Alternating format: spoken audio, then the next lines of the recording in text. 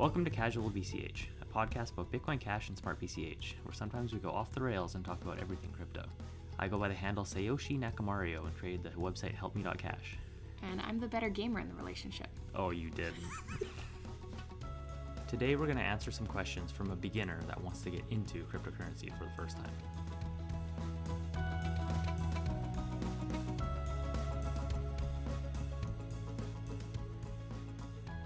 So an old friend sent us some questions.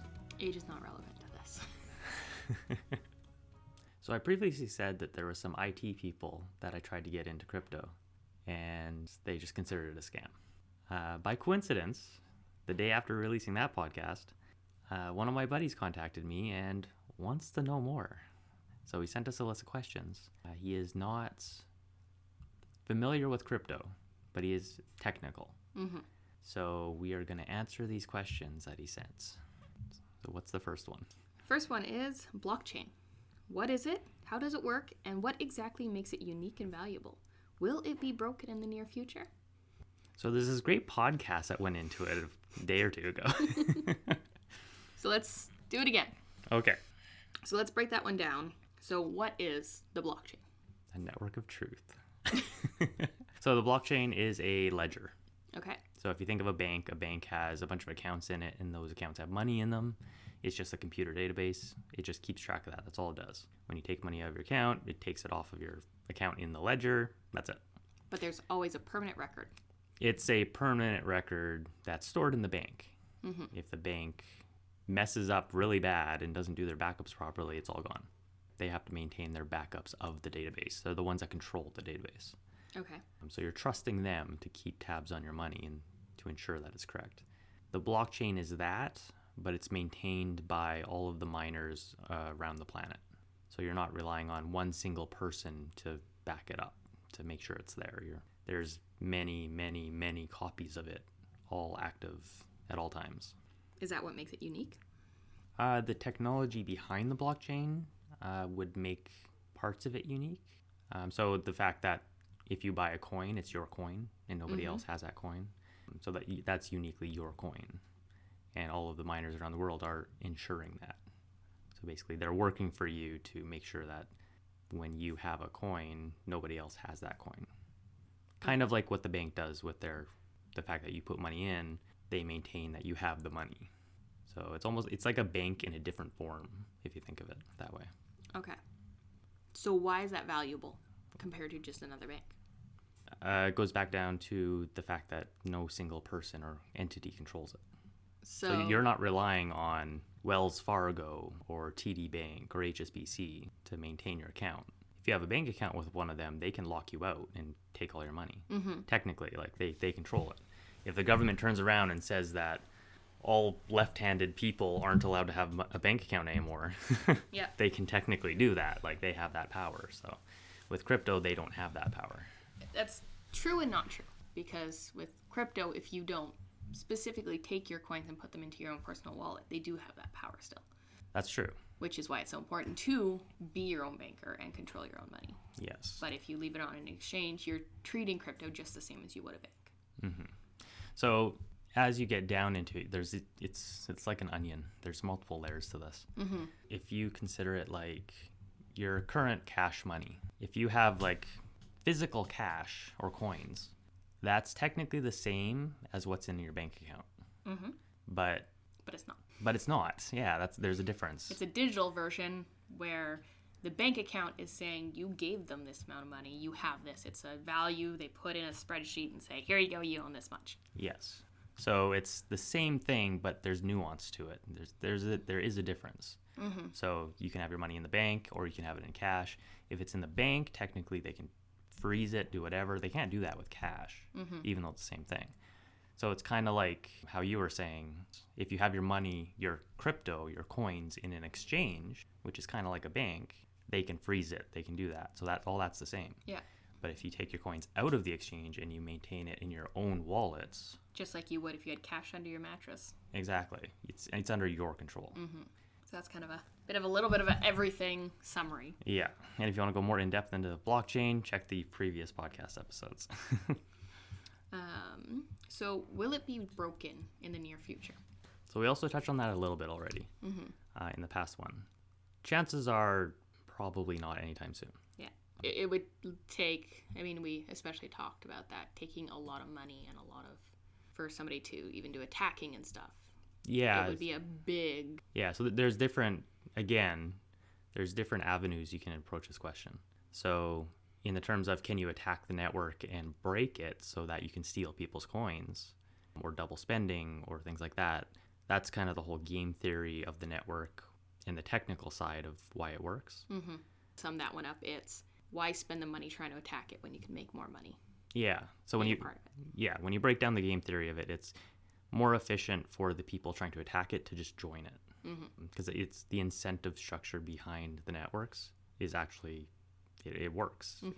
It's sound. So people should join it rather than attack it. So that kind of sums up a little bit of that, but you got to really dig into that to which we went over for quite a while. Yeah, we went over it in the other one.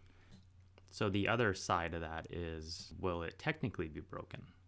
Which is kind of the whole SHA-256, which is the hashing algorithm. If that gets broken, in theory, the way the miners secure your coins so people can't take them and steal them is broken. So they could, in theory, take all your coins then. Yes. If SHA-256 is broken. And that, again, you could just upgrade the SHA-256 algorithm, and so that wouldn't be a problem anymore. But also, not all coins used. Yeah, so there's different algorithms is what it comes down to. And if one gets broken, you can just migrate to another. Yeah. The problem with SHA-256 being broken as well, which we didn't touch on, is that a lot of stuff uses that already. In day-to-day. Yes. Stuff. So like web banking, if you think encryption in general, like a bunch of them are tied to it. If SHA-256 is broken, yes, crypto is going to be a casualty of that. But there's a ton of other stuff that is also going to break because of that. And the governments would really ruin themselves by trying to break that. Well, they're always trying to break it because they always want to improve it. So like this flows into like military stuff, top secret things. Like there's more at play than just crypto. Yeah. So if it was going to get broken, it probably wouldn't stay broken for very long. People would know it was broken at some point because bad stuff would start happening. Yeah. If it did get broken, in theory, it could cause havoc on the network. But once people realize that, again, they would probably migrate to a different algorithm that isn't broken, and it would just snapshot the network. So if all of a sudden everybody's coins started getting stolen, there would be downtime. The network would be chaotic. People would probably stop using it for a bit. But once it got updated to the new algorithm, it would go back like probably a day, a week or something for coin balances and just go back in time. And that's where they would restart the network. And that would be an agreed upon. Miners would have to all basically agree to rework the network, which we kind of went over in the last one. Yeah. So that would be very chaotic and everything that goes along with that. But will it technically be broken? Probably not in the near term or midterm. Quantum computing is probably what you want to look at for that. Yes. And it's something that a lot of other things would be entwined in. Yeah. So I think that's good. Okay. So let's go into wallets, because we talked about how you need to store your money on your wallet, so it is yours. So the question is, I understand this as a digital holding of said coins tokens. Is it encrypted? So it would be the SHA-256 encryption. You maintain your keys, your password. You maintain your coins. Okay, so what are your keys and passwords? The keys and passwords it's the password that controls whether you can do anything with those coins. So when you create a wallet, it creates it creates a seed phrase for you, which is 12, 24 words. It depends. Yeah. Essentially, they just represent a private key, and a private key is just a password. It's just a bunch of random numbers and letters. And you connect that to a wallet. That's part of the wallet, yeah. Okay. It's like opening up a bank account at a bank. You have to make a password to log into your web banking, say.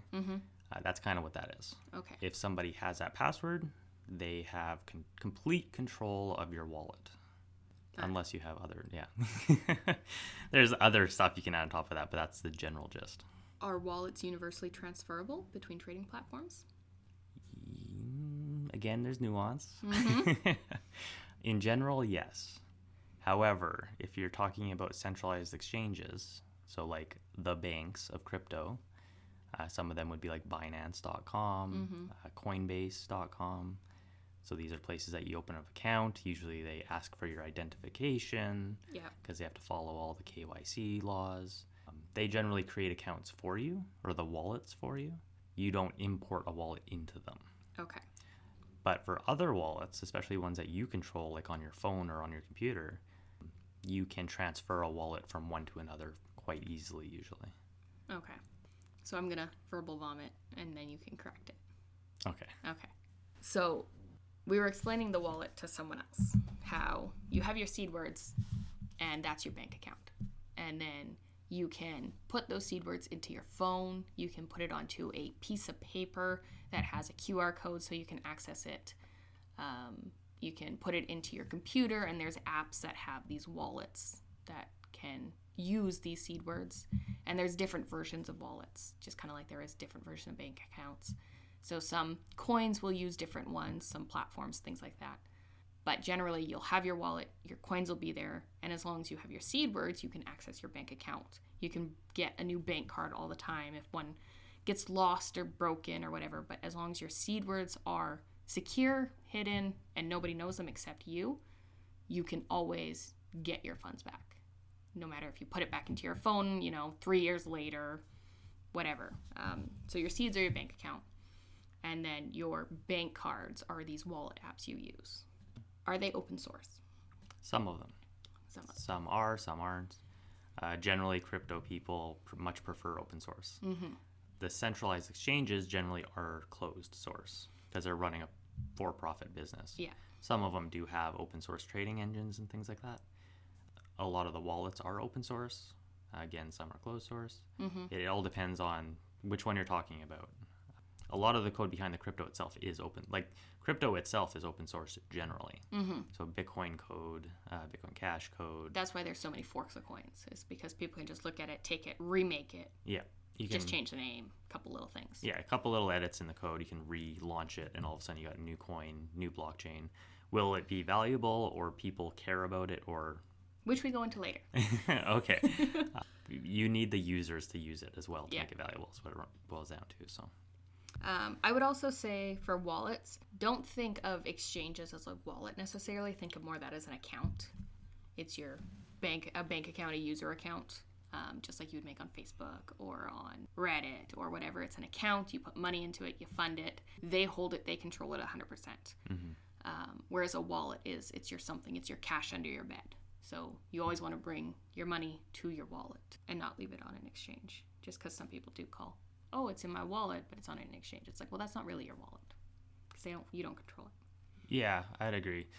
But there is, again, nuance. I think that's going to be the key word of the day. The word of the day on this. Some people don't want to control their coins. Yes. They don't want the responsibility. They don't want to be responsible for keeping this password, making sure they have it secret but accessible.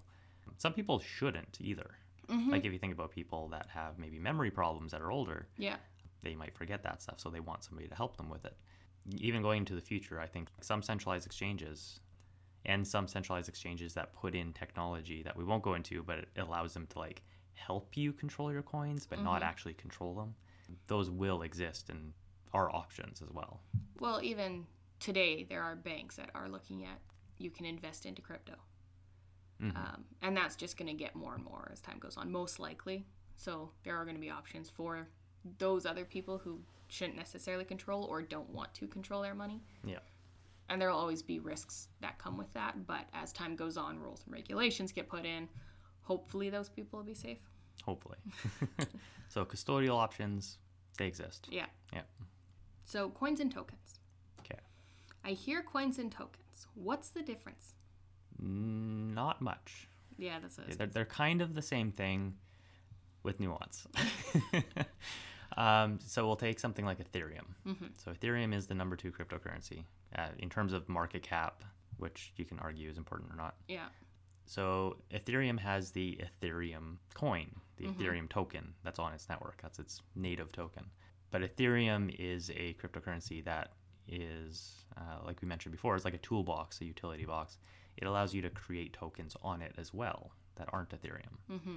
So a lot of companies do this and games do this where they create their own token on Ethereum and they can move it back and forth and they have control of it. But it's secured by the Ethereum blockchain because that's what the token is running on. Mm-hmm. I mean, a lot of people use them both to describe the same thing as well. Yeah, it is kind of... There's not like a really super clear definition between the two. Yeah, that one's not really it's a crypto. Yeah. Yeah, I would say coin token is just... It's as far as I understand it, there's not a clear definition.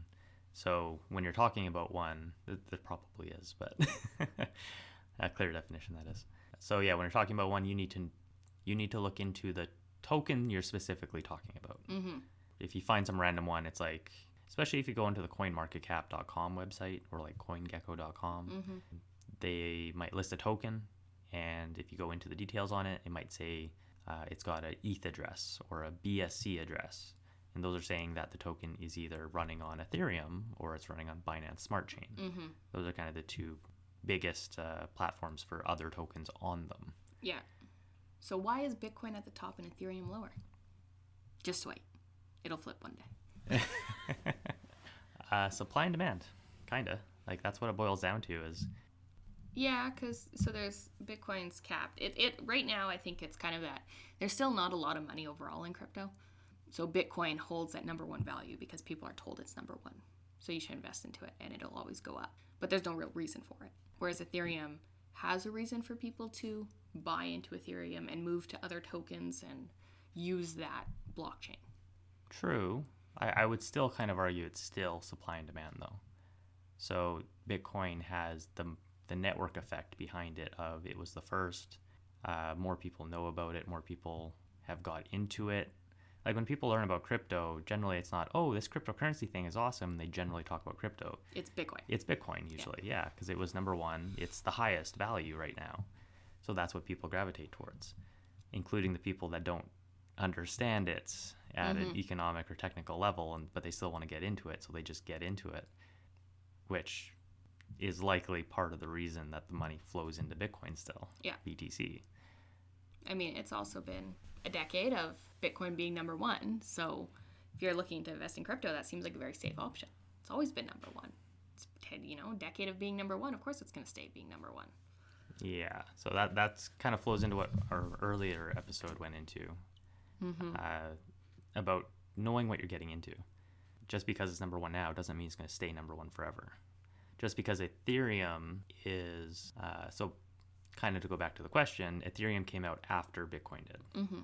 Ethereum isn't trying to be a money or store of value like Bitcoin.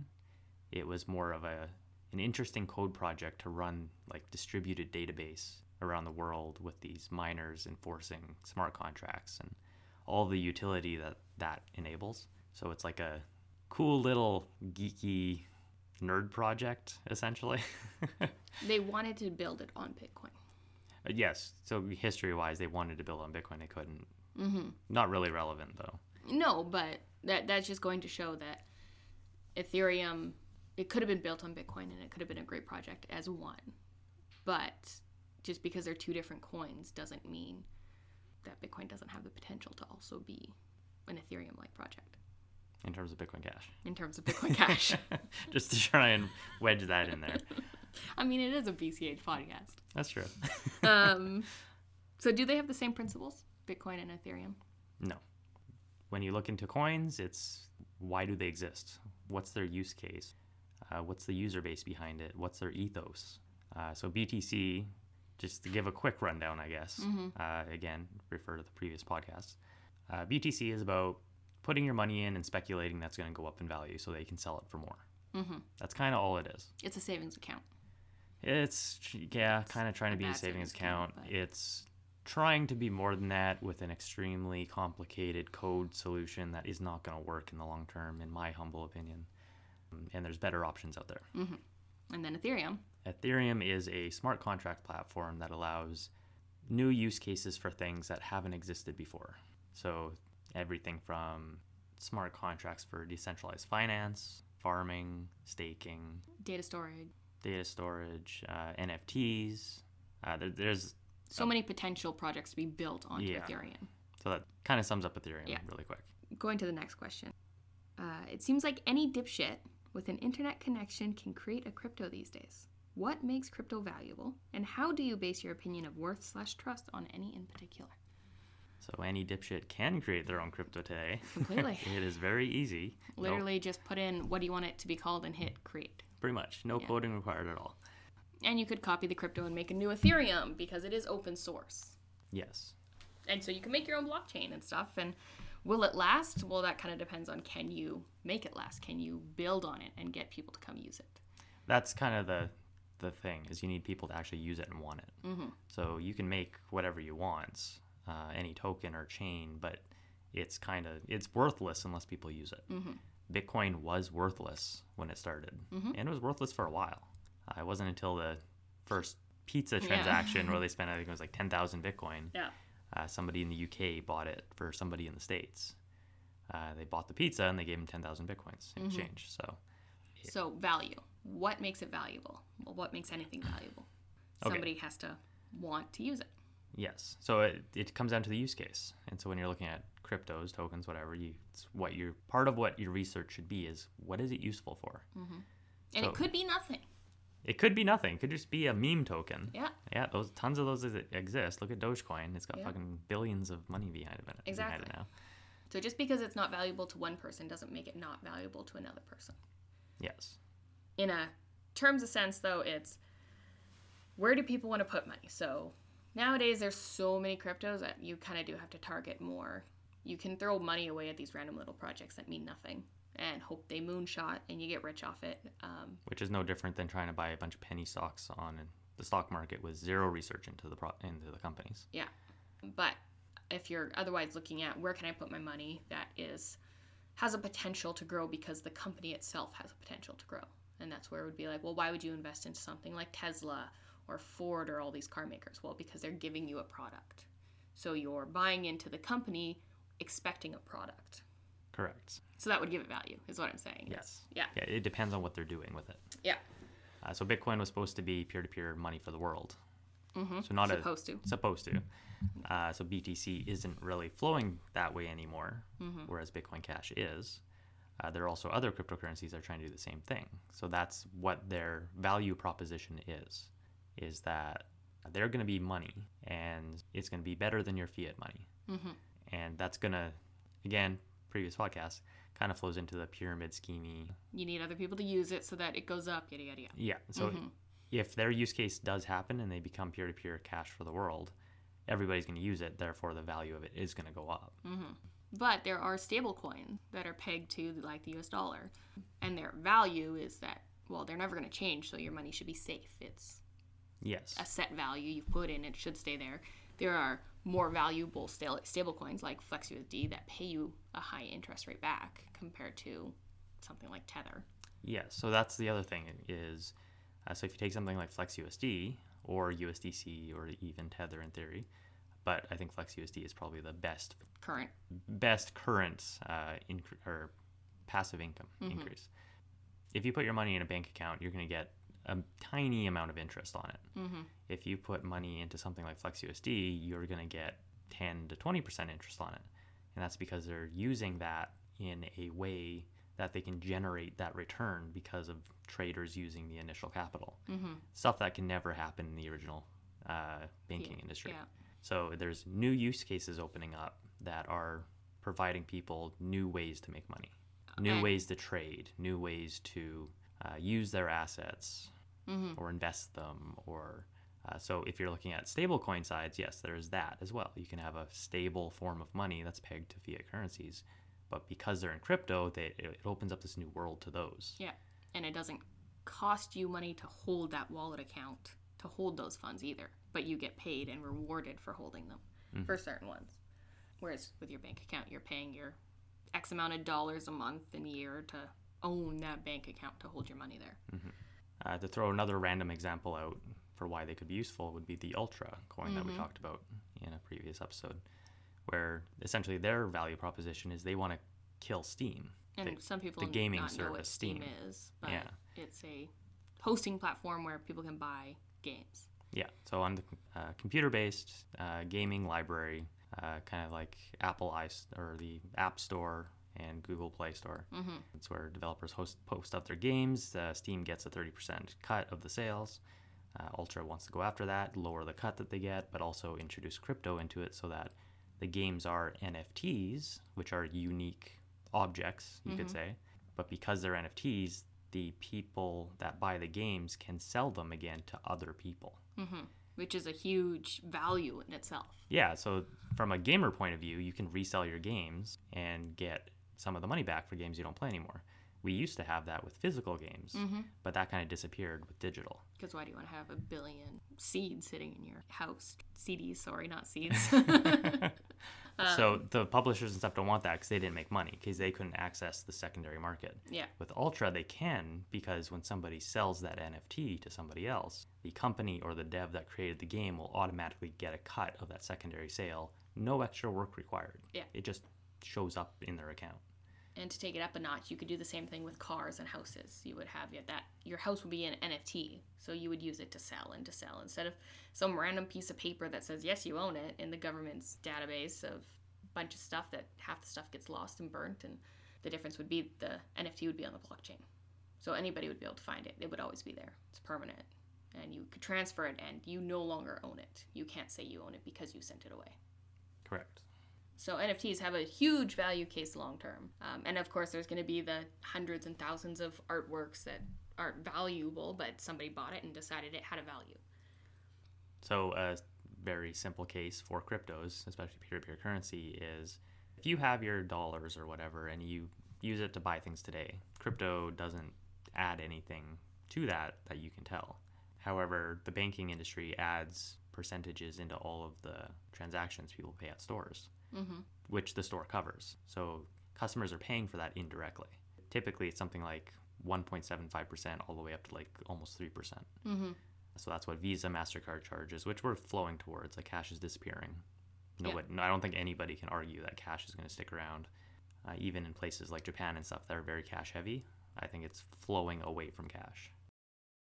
So how do you base your opinion and worth or trust on it? Is that just purely doing your own research and deciding what is value to you? Like, how can you trust it's going to have value? Comes down to the use case. So basically, to sum up, value is do your own research on every single coin that you want to put money in, every project. Is there a reason why you'd want to buy it? Same thing with our current stock marks and stuff like that. Or when you go into the mall and you see shopping stores, why does something have value? Do you want to put your money to it? Yes or no? Yes. And because crypto is still relatively early, there's new companies popping up all the time with new use cases, and a lot of them go under, but some of them stick around because they actually add value. And there are 100% there are scams around every corner promising you everywhere. Diamonds galore, and they're going to give you XYZ, and it's just to the moon. Yeah, it comes with the territory and the risk. So on to the next question. Exchanging. Okay. How do we convert earned dollars to coins, to growth, to other coins, back to dollars in my bank account? What about fees and taxes? Is it truly liquid? Are there any pitfalls or noob traps? A ton. Ton of what? Ton of all of that. So getting money in. Yeah. So a lot of it depends on your country. There's a lot of ATMs at random countries everywhere around the world. So if you find a Bitcoin ATM or... the thing with crypto is once you're in crypto... It's easy. It's easy. It doesn't matter what crypto you have in general, as long as it's like not some random no-name coin that nobody has. Yeah. Once you're in crypto, you can convert them to another one very easily, especially with decentralized exchanges. So Binance and Coinbase, as I mentioned, are centralized exchanges ran by a company. There's people behind those. Decentralized exchanges are ones that run and live on the blockchain. They have devs behind them that are like maintaining them, but they are actually smart contracts. So they are code. They are code. They are letting people trade between each other without any human involved. So once you're in crypto, you can use those. There's nobody who's going to stop you from using them. There's nobody that can stop you from using them. The problem is getting your fiat into crypto and also getting your crypto out into fiats. Yeah. That's where the roadblocks are. So a lot of that will come down to what country are you in? Do they have exchanges available? What are your rules and regulations based off that? The majority of it will be if you can't find an ATM or somebody in an actual other person to sell you crypto, you're going to be most likely KYCing, signing up with one of these exchanges, connecting your bank account, and sending money to it. And then from then, you are going to buy what crypto you want. Mm-hmm. So that's in at least the North America and Europe style places, very typical of how you buy stock. Mm-hmm. You connect to a company that has these connections into all these things, make an account, KYC with them, and then you can send money in and do whatever. And then, you can buy the coins. And then once you want to bring it back, you're basically going to take that coin that you have and you're going to send it to the exchange or for other coins, whatever the exchange coin accepts, and you're going to send it back to your account. So taxes and stuff entirely depends on the country. Mm-hmm. A lot of countries do have taxes on it. Some classify crypto as property. So there's like capital gains taxes that apply depending on the country. Some specify it as a currency. So different laws apply. Some countries specify it as multiple things. Like I know the US is really bad for that, where they got like 5 different regulatory agencies or something, and like 3 of them classify it totally separately. Mm-hmm. So it depends on your country, depends on your laws.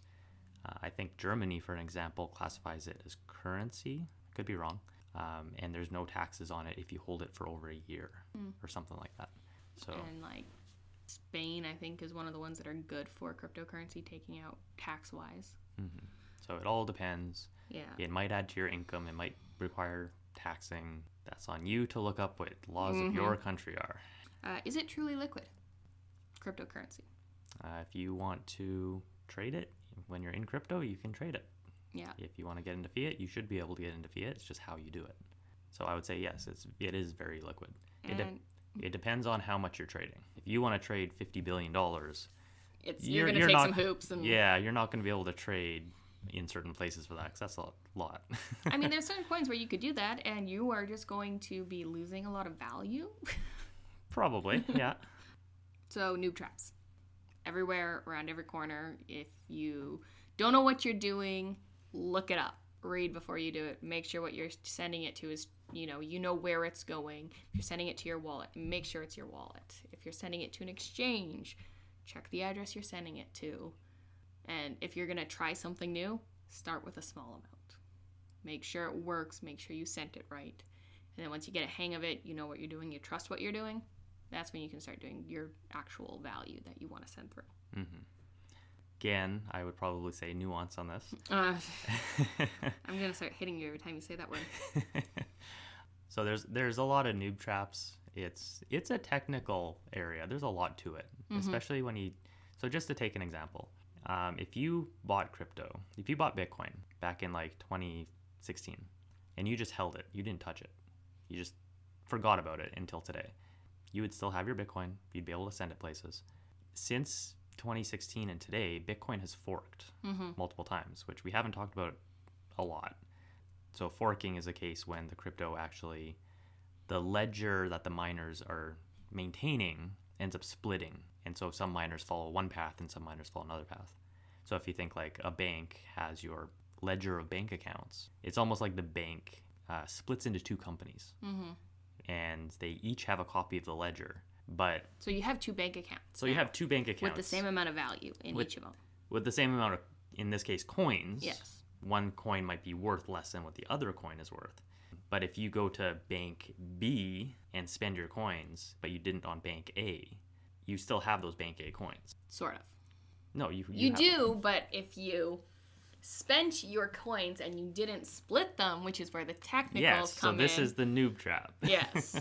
So this is just an example of a very technical piece that you don't need to know generally. But there are situations where you might want to do a little more research into a coin if, in a case like that, you've left them for a really long time. Has there been any splits, any forks? Because you may have more money sitting there. You may have more money sitting there you don't know about.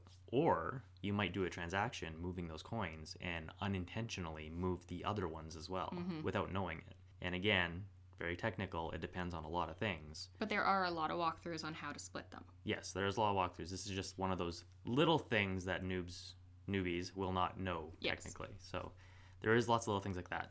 In a more general sense, I would say when you're talking about crypto, never give your seed words to people, which is your passwords for unlocking your coins. Those big, long keywords that they give you when you make a new wallet. Yeah, if somebody asks for them, it's a scam. If a company asks for them that you have an account with, it's a scam. Never give them out, period. Like, that's probably the number one newbie gotcha. But if you want to give them to somebody, DM me. Okay. Next question. Okay. You good on that one? Sure. All right. Farming versus mining. I think I get this, as mining is a HW-based grind. Hardware. Where farming is more of a pool bet. So mining is a hardware thing, generally. Depending on which token you're in, yeah. So this kind of comes down to proof of work versus proof of stake. So proof of work, yes, it's hardware-based. You set it up, whether it's ASICs for Bitcoin, which we went into past episode, or you do video cards, which is like what ETH is currently in. So it depends on what coin you're talking about. But yes, for proof of work coin, you're mining. You need the hardware for it. Yeah, yes. You're helping the network find the blocks, and you get rewarded for doing it. Perfect. So that's what the mining part is. There's also proof of stake, which is different.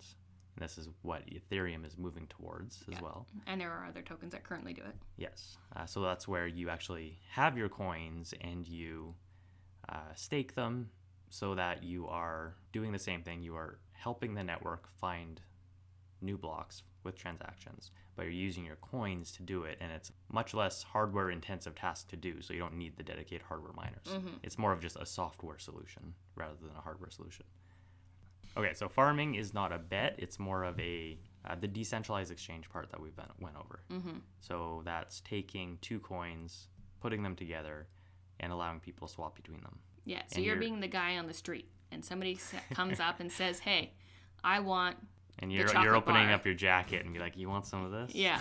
And they're like, I want that, and I'll give you this. And you're like, okay, I'll take that because I accept this. Yeah. And it's back and forth. You're charging a small fee for them to do that. Yeah. So you're being You take a bite of the chocolate bar every single time. And that's how your liquidity providers get nice and fat. So yeah, essentially farming is providing a financial service by allowing people to swap between coins that you're providing. Okay, but there is, to go into that a little bit more, there is a difference because there's farming and there's liquidity providing. So you describe more liquidity providing. You provide liquidity, they can trade between. But then there's farming where you can take that liquidity and put it into one of these decentralized exchanges and farm with it, where the decentralized exchange, the DEX, allows you, they give these farms, you put them in, and they reward you in the DEX's token. Which generally has more farming or other use cases to give it value itself. But you can provide liquidity for any of these two random tokens, and people can swap between. But then if you go to this exchange, there's APR based. That's really where the rewarding part of liquidity providing comes in. And even that, as an example, is like, it goes deeper than that. Like, this is just a very surface level. So you could look into something like Thorchain, that it's an entire company and protocol that's designed around liquidity providing between two tokens, but it's doing it between different blockchains. And you can also do it so that you don't need to provide two tokens. You can only provide one. Yeah. And it just behind the scenes will migrate it and do its thing that it needs to do to make that work. So there's a lot of depth that alone can go into as well, yes. But there is it's a different way of making money back, making returns. So on your hardware mining part, you're spending the money up front and your equipment is slowly working to get rewarded. Whereas with farming, you're providing that dollar value up front. Yes. And you're slowly getting rewarded. Yes. And this right now, with the whole decentralized finance craze that's been happening the last like 3 years or whatever it is, that's one thing crypto has enabled, is that it's allowed anybody with an account, a phone, a dice to make a wallet. Because you can technically just roll a dice a bunch of times and have your crypto wallet created. It allows you to put money into them and have it work for you. So you don't have to be some gigantic hedge fund manager or some bank guy to get this going. You just need a little bit of capital money and then throw it into this stuff, and you can have your money start earning for you. Yeah. And to put this in perspective a little bit more, there are people in countries where $2 is a ton of money. That's their day of work. Even less than that, that's it. What they need to live off of. Yeah. And they're taking what they can, putting in these, and slowly earning. Yes. We see it, actually. Like, we see people talking about this in the groups we're in. Yeah. where it's like they're farming in these decentralized exchanges and they're asking questions and they're wanting to know about the environment and what's happening, what updates are coming to the DEX, like what are the devs doing, because they want to make sure that they earn their $1.50 a day in tokens that they're earning because they're in the farm. Yeah. Because that's what they're using to buy food. Yeah. Because and there are other countries where you can use crypto as a day-to-day to buy and exchange things. But yeah, it's also they want to make sure their money's safe. So they're asking questions. They're part of the community. And there's going to be fees and stuff. So, you do have to play the game of how quickly do I take things out versus let it sit and stuff like that. But And just to jump in again about what's one of the values of this stuff or what provides it value. It reminds me of a tweet I saw recently of there's a smart BCH token called Joy. And it's a little token that this small group of devs made for this website where you can play Bitcoin Cash games. So it's like just little games on this website. But you have to pay Bitcoin Cash or smart BCH now as well to play the games. And it's just like little like ball breaker games, like the old, I can't remember the name of it. I think it's something like that. And like Centipede style, just little web games. But you get rewarded in these Joy tokens. And I think it's like 25 cents US to play a game. So you provide that, you play the game, you get rewarded in Joy tokens. People are talking about how if you play them well, you get rewarded, and then you can bring them to Smart BCH and then sell them. So you put 25 cents in, and you can get right now around $1.15 out. So you're actually being rewarded to play the game. That's just like one very simple use case, and there's many more out there where you can actually earn money playing games. Yeah, which is valuable to people who have time. Yep, especially in the places that are much poorer. Exactly.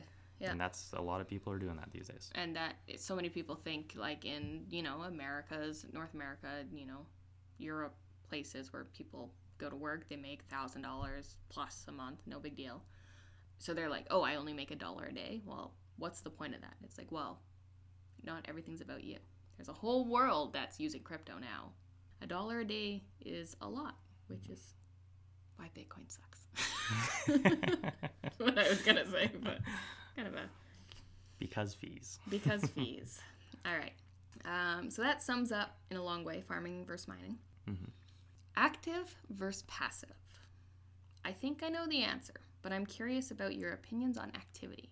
I imagine I could full-time day trade, but are there enough stable options for long-term passive growth? How can you tell the difference between volatility versus stability?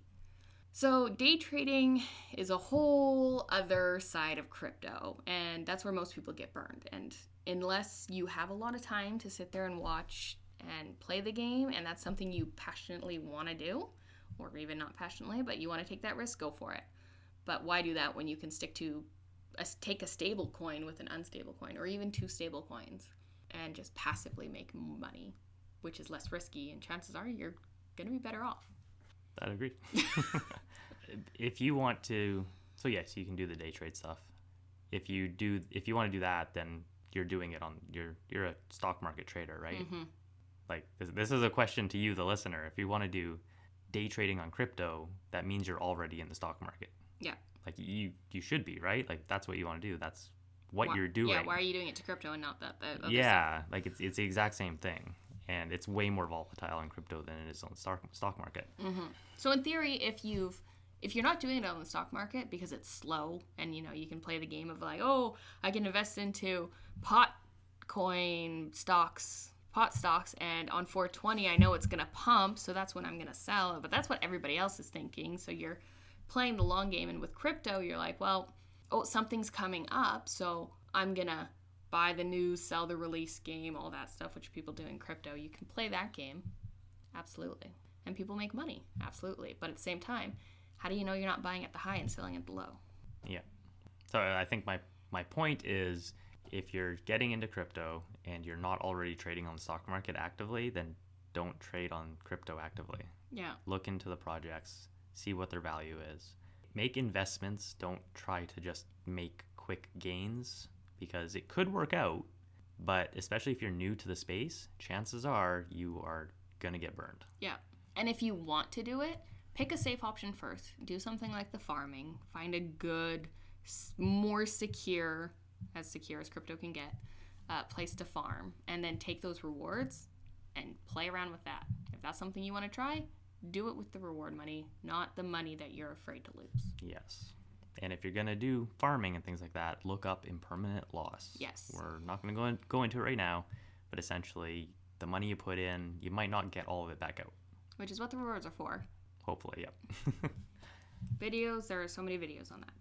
So crypto, in terms of volatility and stability, it's very volatile in general. And that's, again, crypto in general. Crypto is small, the amount of money in it. So even if you had a product that is very safe and stable, it could be very volatile still, just because there's not many people into it. Yeah. And as people get into it, obviously demand goes up. Yeah. And there could be projects that are super popular right now that end up falling off the face of the earth because a better something comes out. Or the project self-implodes because they're centralized and the developers decide they want to take all the money and go to Mexico. Or the developers die and nobody keeps building on it. There's so many reasons for projects to fail. Yes. So it's inherently volatile, especially because there's startups happening all over the place. So a general rule of thumb, it's not perfect, but if you looked at something like CoinGecko or CoinMarketCap and you look at the coins that are in like the top 50 or something, top 100, like basically the higher on the list, hopefully the more usability, the more potential is behind the project. And there are absolutely exceptions to that, especially with meme coins.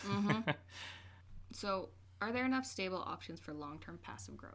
So I kind of want to shill FlexUSD a little here. Again. Well, but on a straight up, there are the farming, there are the mining, there's all these ways where you can put money in and make it. And a lot of people don't want to take any risks. Yes. And that is where the passive stablecoin, something like FlexUSD that pays you, is an easier choice of why are you having your money sit in your bank account?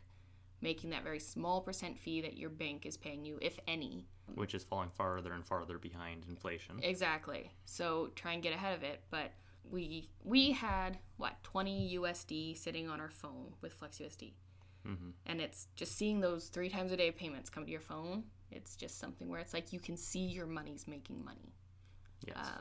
And okay, it may be a cent or two, it may be 20 cents once. Depends on how many people are using the system itself. But there are safe passive options, as safe as crypto can get, that you can get into and still make money without taking as many risks. Yes, and as safe as crypto can get. So is a huge thing. Is a huge thing. So in theory, tomorrow, the United States and a bunch of other countries could turn around and ban stablecoins. So something like FlexUSD would be in hot water then, as an example. USDC, Tether, these other stablecoins would be under the same issues. So it depends on what happens on a more worldwide stage. Yeah. So there's a lot of things to research and keep in mind. Yeah. Which is also why, not even just crypto, just in general, investment advice has been have a basket of things. Have a diversified portfolio. And always, keeps an amount of money in your day-to-day bank. You don't throw everything you got unless you're willing to lose it, because you could fuck up. Or you just buy at the wrong time. Yep. You could have bought at the top of the 2017 bull run and been very far down in percentage-wise for years. Yeah, and you might have panic sold and lost a ton of money, or you might have held it and now you've made money. Which also comes down to investing in cryptos that are worth it. Long-term use case. In other words, lots of research. Lots of research. Patterns. Most market develop patterns over time. What influences and shapes crypto? I see a lot of hype train kind of shit, but I would bet there's some underlying fundamentals that influence things. What are they? So number one would be use cases, so crypto is still, in my opinion, still young. Yes. So it kind of goes back to Bitcoin versus BCH as one example. So Bitcoin was supposed to be peer-to-peer currency. BTC currently isn't that, I argue, especially in the long term. You don't have to argue. It's a fact. They say use your bank card. You don't use it for cash. That's true. It's not an argument. Next. So yeah, especially thinking long term, it's not a currency. Bitcoin Cash is. When you look at the market, though, the market isn't reflecting that. The market is in a hype bubble, and it might correct itself over time.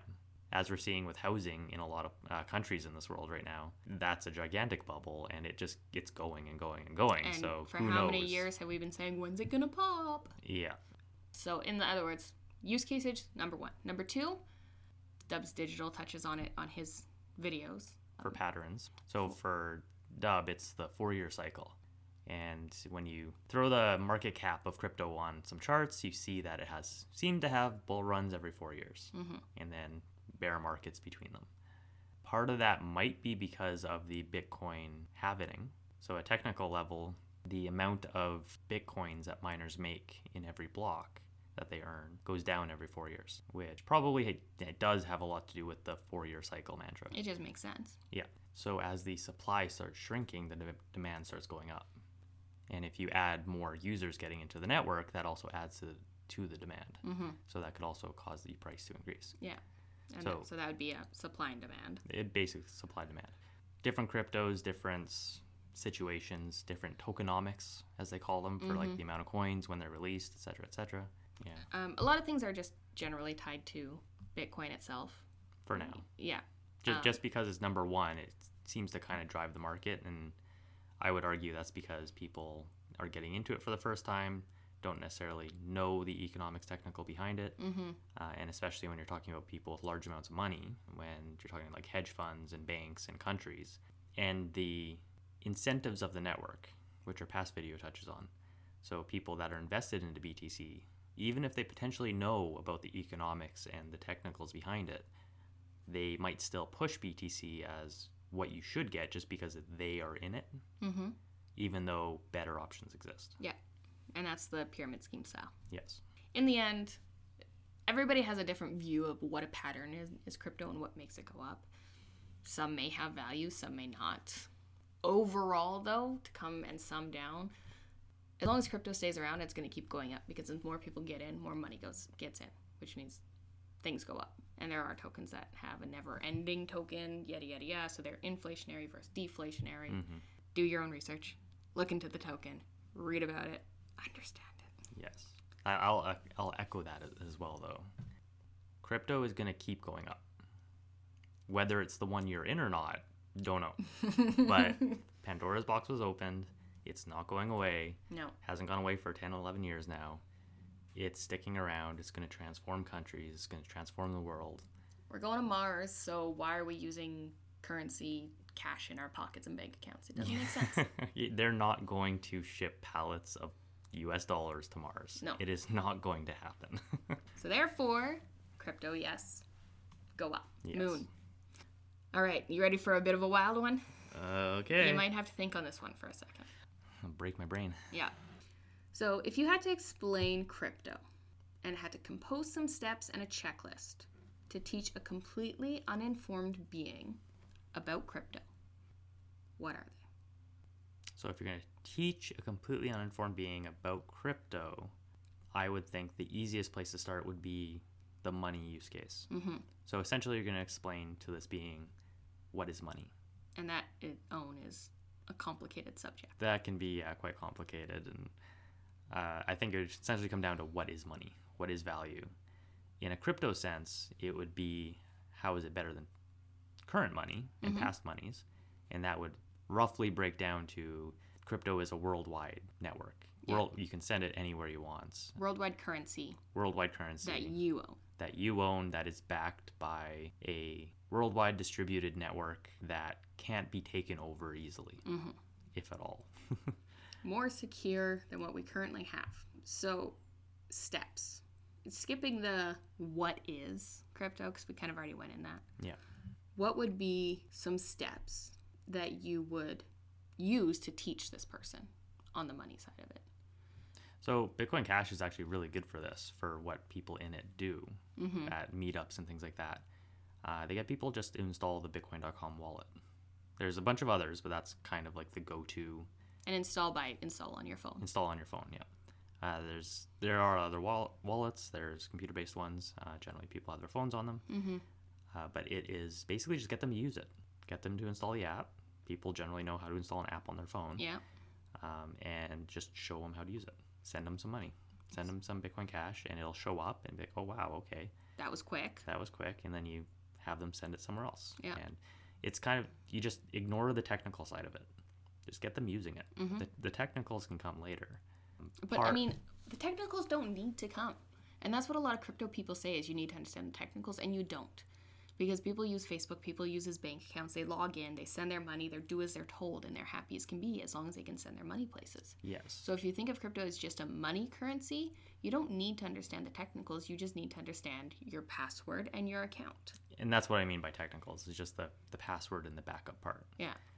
So get them to use it. Show them the backup process and what that means, because you're responsible for your money. So that's the big difference between crypto and other money. Yeah. And if you want to go through the full checklist, have them restore their backup so that they can actually practice doing a restore so that they've done it right. You lose your phone, well, this is how you get your money back. Exactly. If you keep going from that, you can have them, since we're showing it anyways, get them some FlexUSD. Have them have it on their phone and see the interest that they get from it, from just having it. So they're not doing anything getting that, but they're being exposed to the ecosystem of what's the trading and stuff happening on the CoinFlex company, how they're providing that interest with FlexUSD. So that exposes them to holding money but having it work for them. If you go a step farther, you can get them into farming, what liquidity pools are and what the farming rewards are. And basically there's no end to the amount that you can teach people, because it doesn't really end. It just keeps growing. It depends. And then you start going away from the money, and then you start going into the use cases. Do you need a streaming service? Do you need to store your data? Do you need to buy games? It doesn't end, and every time you think you've caught up, there's something new.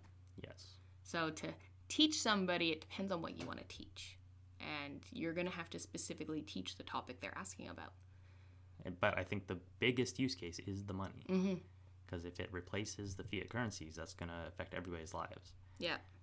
But it does depend on what crypto you're talking about. Yeah. So you could pick a totally different crypto and start delving down that with somebody, and it's going to be completely different answers. Yeah. Because we are a BCH podcast, we'll stick to showing the BCH world of it. And the best part... Unless something really, the Ultra thing I like, for example. That's, Ultras. But that's not really even about money. That's just simply... I buy too many games and I don't like these games, or I don't play the games and I don't need the games, or how many League of Legends skins do I have for one character? And there's a new one out that I want already, even though I hardly play. But no, so with Bitcoin Cash, it's fast. You can send it to somebody and you're not waiting, up to 24 hours for your e-transfer to get there. You can stand there, you can see your money got accepted, and you can walk out the grocery store with your food knowing that they have their money. So really the steps to sum all that up would be get them to use it. That teaches it. That's the money side. That's all they need to know. And if they like it, keep going. Get them to ask more questions. Find new things they're interested in. Totally agree. So one thing I would say that beginners should really understand when they're getting into crypto is the incentive structure of crypto. And the fact that everybody's going to want them to get into their thing. Because it's better for them in the end. Essentially, do your due diligence. Look into these projects. See what they're doing. It comes down to do your own research. Yeah. Fund things you believe in. And even if you don't necessarily believe in it, but you think it has potential. And if you want to go risky, don't do it with money you don't want to lose. Yes. Don't invest more than you're willing to lose. Yeah. Basic investing 101. Yeah. Because it applies to crypto just like everything else. All right, so I think that's the end of the questions. Yep. So if anybody else has questions, feel free to pass them along. But I think for now we are done. Sounds good. Thanks for joining us. See you later. And I am still the better gamer. Oh, I know you'll cut that, but still.